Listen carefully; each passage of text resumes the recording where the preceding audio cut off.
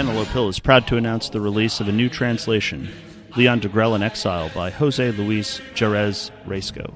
Readers of The Burning Souls will already be familiar with Degrelle's life before and during the Second World War, his service on the Eastern Front, and his involuntary post-war exile in Franco's Spain. This new work tells the story of his life in exile in detail, replete with first-hand accounts from Spanish nationalists and friends of Degrelle. During his time in Spain, Degrelle did not wallow in sadness, despite the atrocities inflicted upon him and his family by the victorious Allied powers. He stayed remarkably active in European nationalist politics and left a lasting impression on both his personal friends and those from around the European world who took inspiration from his tenacious idealism.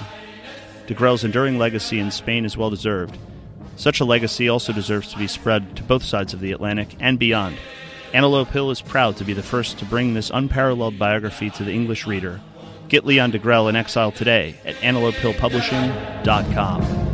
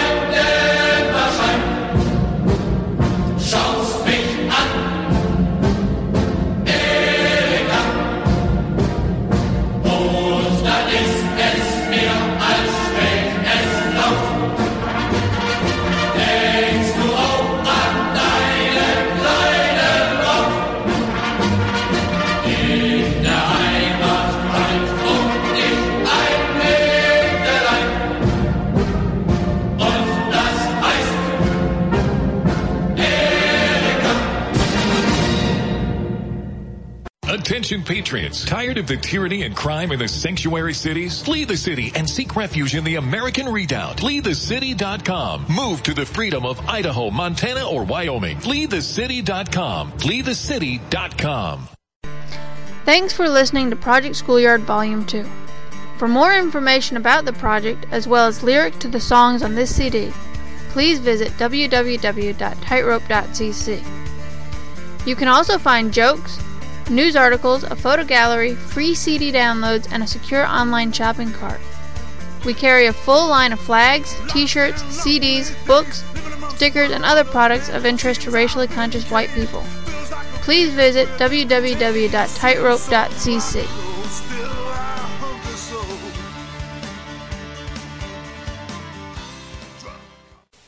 What would You're listening to Resolution Radio. ResolutionRDO.com.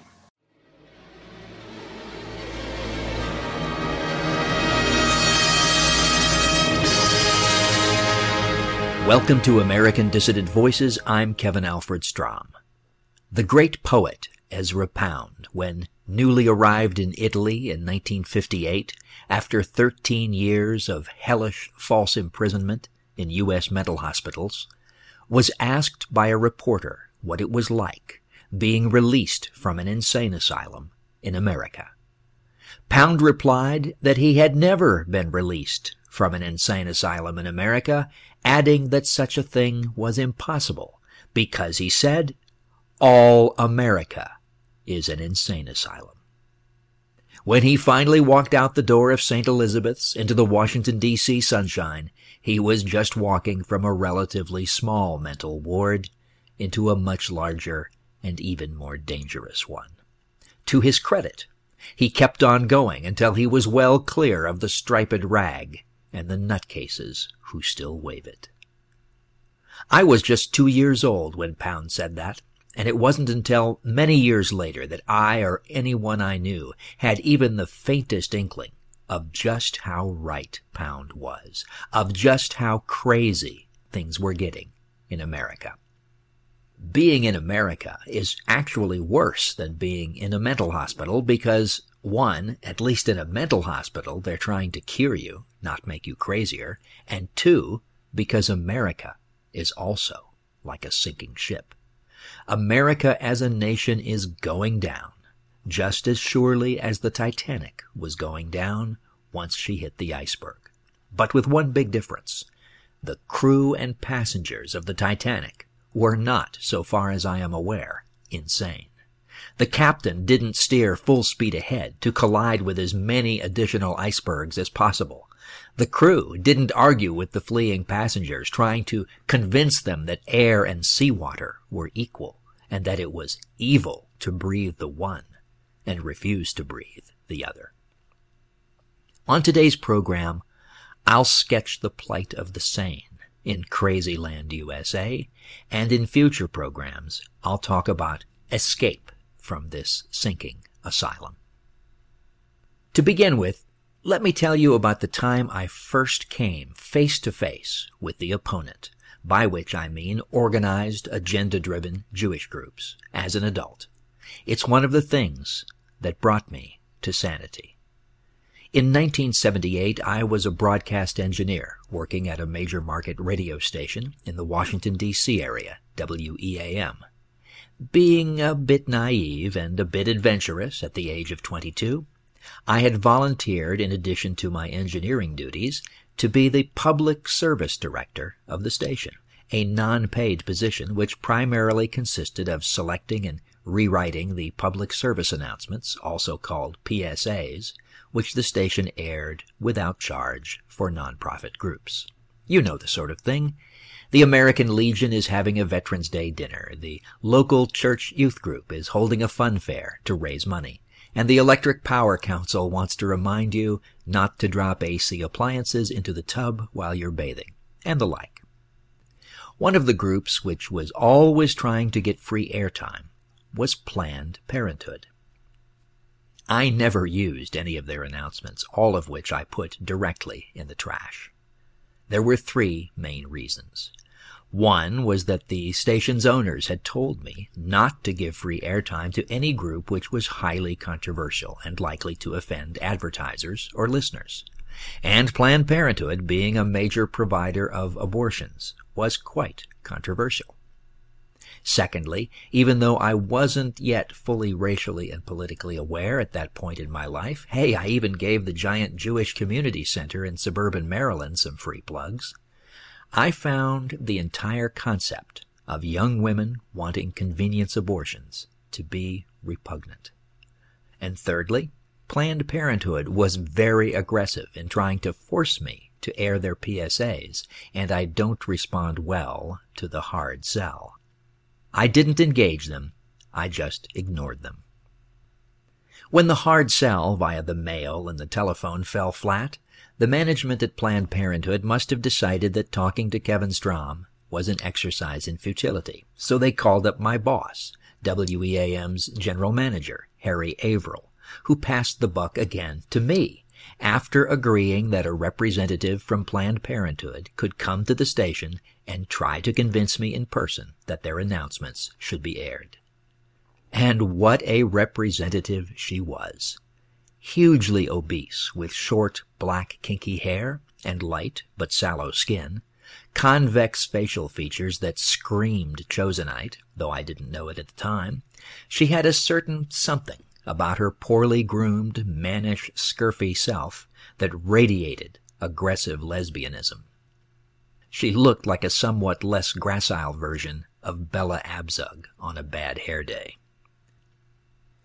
After applying significant G-forces to my only office chair, Ms. Chosen tried every trick in the book to wheedle or cajole me into airing their announcements. She began with obviously insincere compliments, not a good idea with me since my first instinct is to never trust a phony. Nevertheless, I was polite. She went on and on about the tragedies of teenage pregnancy, the need to reduce the population and increase the quality of life through family planning, and other such boilerplate. I actually had to draw her out on her groups and her more controversial stances. And draw her out I did, to my horror. As she prated nasally on about feminism and the terrible oppression of women in the bad old America, about the evils of early marriage and pregnancy, about how we must become more open to homosexuality and other alternative sexualities, and as she became more and more passionate in response to my questions, I began to realize something. I began to realize that this woman or creature was motivated, deep down motivated, by a seething, boiling hatred of normal, healthy sexuality. I had a eureka moment, though I kept it to myself.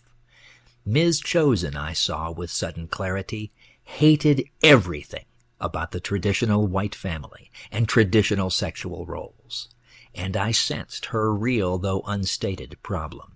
She truly hated the fact that healthy young white American women liked white men and wanted to have their babies.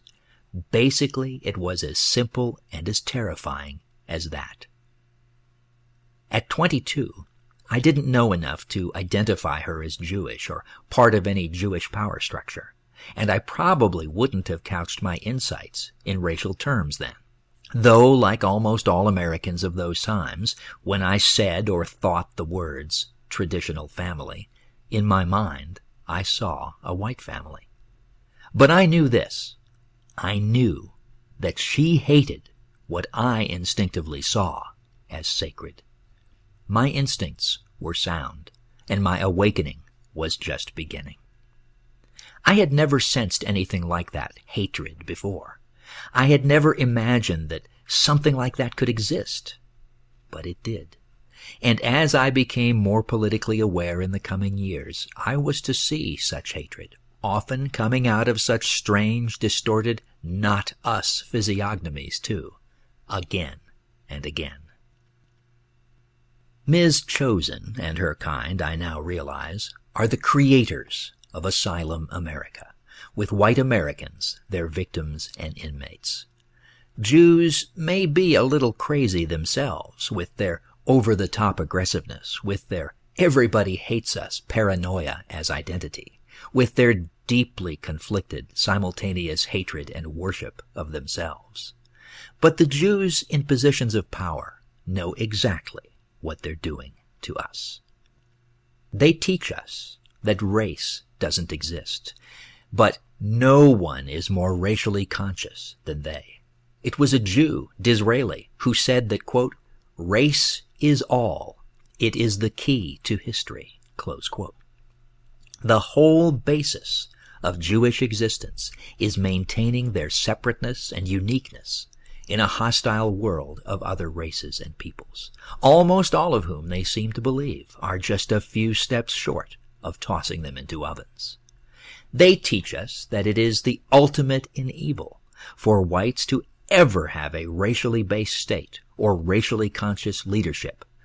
Witness their hatred of National Socialist Germany and their demonization of any form of racial nationalism in any white nation, from the old America's race-based citizenship and immigration laws, to Jobbik in Hungary, and the Golden Dawn in Greece, and Vladimir Putin's very mild form of nationalism in Russia. Yet ancestry, race, is the very definition of citizenship in their nation, Israel. They want racial nationalism and self-determination for themselves, and they want to deny racial nationalism and self-determination to us, their host peoples. They teach us that homosexual sex is great. Sex with blacks and other non-whites is great. Sex with effective contraception is great, but if you slip up and, horror of horrors, conceive a white child, freely available abortion is great too. But in their own communities, the Chosenites are very concerned with their group's biological, racial survival, and they rail against intermarriage between Jews and other races. In Israel, they've erected legal barriers to intermarriage, just like the legal barriers to interracial marriage they fought against and finally got repealed here in the U.S. back in the 1960s. Racial nationalism for them. Racial suicide for us. In short, the Jews create endless intellectual and pseudoscientific justifications for disrupting our normal mating and childbearing behavior, with the end result being that every single white nation, including ours, now has a below replacement birth rate, with that of most European nations now being below the level from which no society in history has ever been able to recover. Some even below the level from which it is mathematically impossible to recover. Meanwhile, they have driven our people insane with their lies, their social pressure, and their relentless propaganda, to the point that our demographic death spiral is considered to be a non-issue by the lemmings and trendies among us. Not only is it a non-issue, it's a forbidden issue. Bring it up and be prepared to be attacked as a racist. The issues that agitate the lemmings are the issues that have been chosen for them by the chosen. The slightest verbal offense against a homosexual or non-white is grounds for hysteria, dismissal, disgrace, and dispossession. To question the wisdom of mutilating one's body into a sick parody of that of the opposite sex is to be the crassest of bigots. To doubt that Jamal and Shaniqua are the exact equals of ourselves is to be evil, even though their massive and inescapable inequality is right before our eyes. To doubt that the enemies of the Jewish state are our enemies too, terrorists who only deserve to be slaughtered on sight, and against whom it is our perpetual duty to send our sons and daughters to be killed in endless Middle Eastern wars. To doubt that is to become, in the eyes of the lemmings, a demon incarnate, an anti-Semite. They have truly driven our people insane and intimidated the still sane faction largely into silence. It's as I've told you earlier. I believe that the opponent is driven by a deep-down moral code that is never stated openly, but is nonetheless very real. Whatever brings more white children into the world is evil. Whatever prevents white children from coming into the world is good. Understand that, and you understand everything that is being done to us. I first came face to face with that hate-driven genocidal agenda in my office in Arlington those many years ago. Just a few months later, I had another experience at WEAM that convinced me that our society was literally going mad. Harry Averill, who was fairly well known as a pioneer of Top 40 radio in the 1960s and 70s, was, as I've mentioned, the general manager of the station. One summer day, a half hour or so after meeting in his office with a black employee named Mel, Averill busied himself at his desk for a few minutes and then walked into the reception area and called to his secretary. "Vera," he asked her in a loud voice that could be heard in all the adjacent offices, "can you tell me, please, is Mel black or white? I can't remember." Of course, this was a blatantly transparent ploy to show how non-racist he was. He didn't even notice Mel's race, or so he wanted us to believe. Now, I don't think very many people would be fooled by that, but it is indicative of the mentality that Averill correctly imputed to most of his listeners. They have internalized an inverted, actually insane moral system, under which disregarding race is a high moral good. when they inevitably fail to live up to that ideal of denying the reality of race, when they do actually notice that the races are different, when they have forbidden feelings of preference or liking for their own race, they actually feel guilty.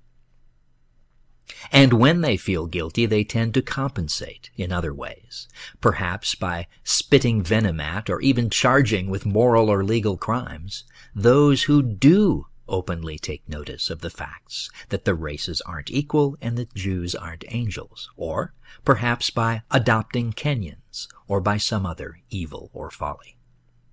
So it's not always that they don't notice the facts of racial inequality or even the looming extinction of their own people, the proof of which is all around them. It's that they have absorbed an essentially religious ethos that tells them, in what sounds like their own still small voice, that it is wrong to notice or be concerned about such things. That's the power of mental conditioning begun in childhood. And that's what all of us have experienced in post-1945 America. In 1978, I was 22 and still ignorant of many of the principles and forces that make the world what it is. But I had just come face to face with the reality-denying madness infecting most of my fellow Americans, and the seething hatred of those who brought that madness upon us. On my next program, I'll talk about how those of us who are still sane might escape from the asylum.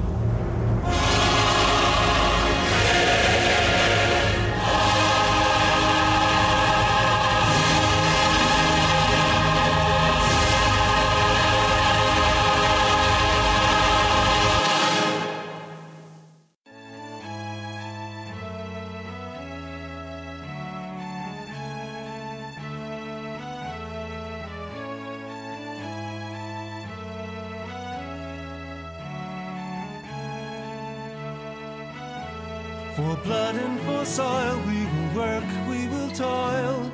Heaven is born on the earth. The heroes arise as we shout to the skies. We will now have our rebirth. For blood and for soil we will work, we will toil. Heaven is born.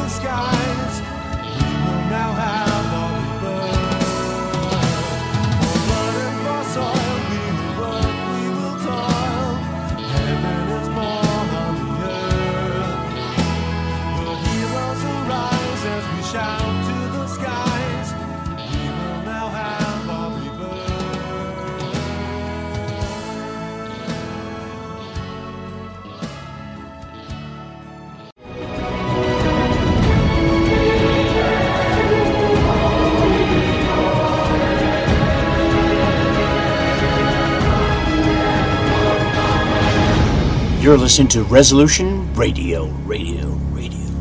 ResolutionRDO.com. My brothers, my sisters, I bring you a message of solidarity, a call to action, and a demand for adherence to duty of an Aryan resurgence and ultimately total Aryan victory. We have broken the chains of Jewish thought. We know not the meaning of the word mine, it is ours. Our race, the totality of our people. 10 hearts, 1 beat. 100 hearts, 1 beat. 10,000 hearts, 1 beat. We are born to fight and to die and to continue the flow of our people. Onward we will go, onward to the stars, high above the mud of yellow, black, and brown. So kinsman, duty calls. The future is now. If months from now you have not yet fully committed yourself to the alliance, then you have in effect not only betrayed your race, you have betrayed yourself. So stand up like men and drive the enemy into the sea. Stand up like men and swear a sacred oath upon the green graves of our sires that you will reclaim what our forefathers discovered, explored, conquered, settled, built, and died for. Stand up like men and reclaim our soil. Kinsmen, arise. Look towards the stars and proclaim our destiny. Defeat never, victory forever. What would your life be like if you woke up each morning with new vitality, feeling better than you have in years, and you noticed a difference in your sleeping patterns, blood sugar levels, and had a sense of well-being overall? There's something that is changing thousands of people's lives, and you could be one of them. It's called Heart and Body Extract. Sharon Harris, co-creator of Heart and Body Extract, talks about the positive effects of Heart and Body Extract. What happens with the formula Heart and Body Extract is it's giving the body the necessary vitamins, minerals, amino acids, enzymes, and phytonutrients so the body will heal itself. And yes, the body does have the ability to balance blood pressure, balance cholesterol, clean and unclog the arteries. It can also work on balancing the circulation for diabetics. So the body is an amazing thing. It simply needs some help so it has the tools to heal itself. Heart and Body Extract gets results. To order your 2-month supply, call now, toll free at 866-295-5305. Order online at hbextract.com. Hi, this is Ron Paul. I am a former congressman, physician, and presidential candidate. The world is in turmoil. Things like Ebola, earthquakes, wars, and famines are commonplace. As Americans, we are largely sheltered from these events. However, in parts of the world, just having enough food is a huge problem. For some of us, there is the nagging thought that we may not always have it so good. So we keep some food on hand just in case. My family and I have found a product that helps us do this better. It's a home freeze dryer from Harvest Right. With it, we eat healthier and store a little more food. We freeze dry everything we love to eat, and it lasts up to 25 years. Who knows what the future will bring? One thing's certain, my family and I will always have food on the table. To learn more, go to harvestright.com or call 800-763-5999. That's harvestright.com or 800-763-5999. Listen, do you hear that sound? It started low, but it's getting progressively louder. Into a crescendo, even louder. Irresistible, ending in an ear-splitting blast of mass disruption. That's the sound of America's economic and political systems crashing to the ground. But we have a plan. We will be ready to restore political sanity. We will be ready to answer the call of productive America. We will restore America's industrial base and put America back to work. We will shut down political correctness and restore decency and positive media to America. We will save our Constitution, our traditional way of life, our customs, and religion. We will restore sound money and crush the debt-based system of monetary slavery. And we will end America's foreign misadventures. We are the American Freedom Party, and we have a plan. Learn more about us, the American Freedom Party.us.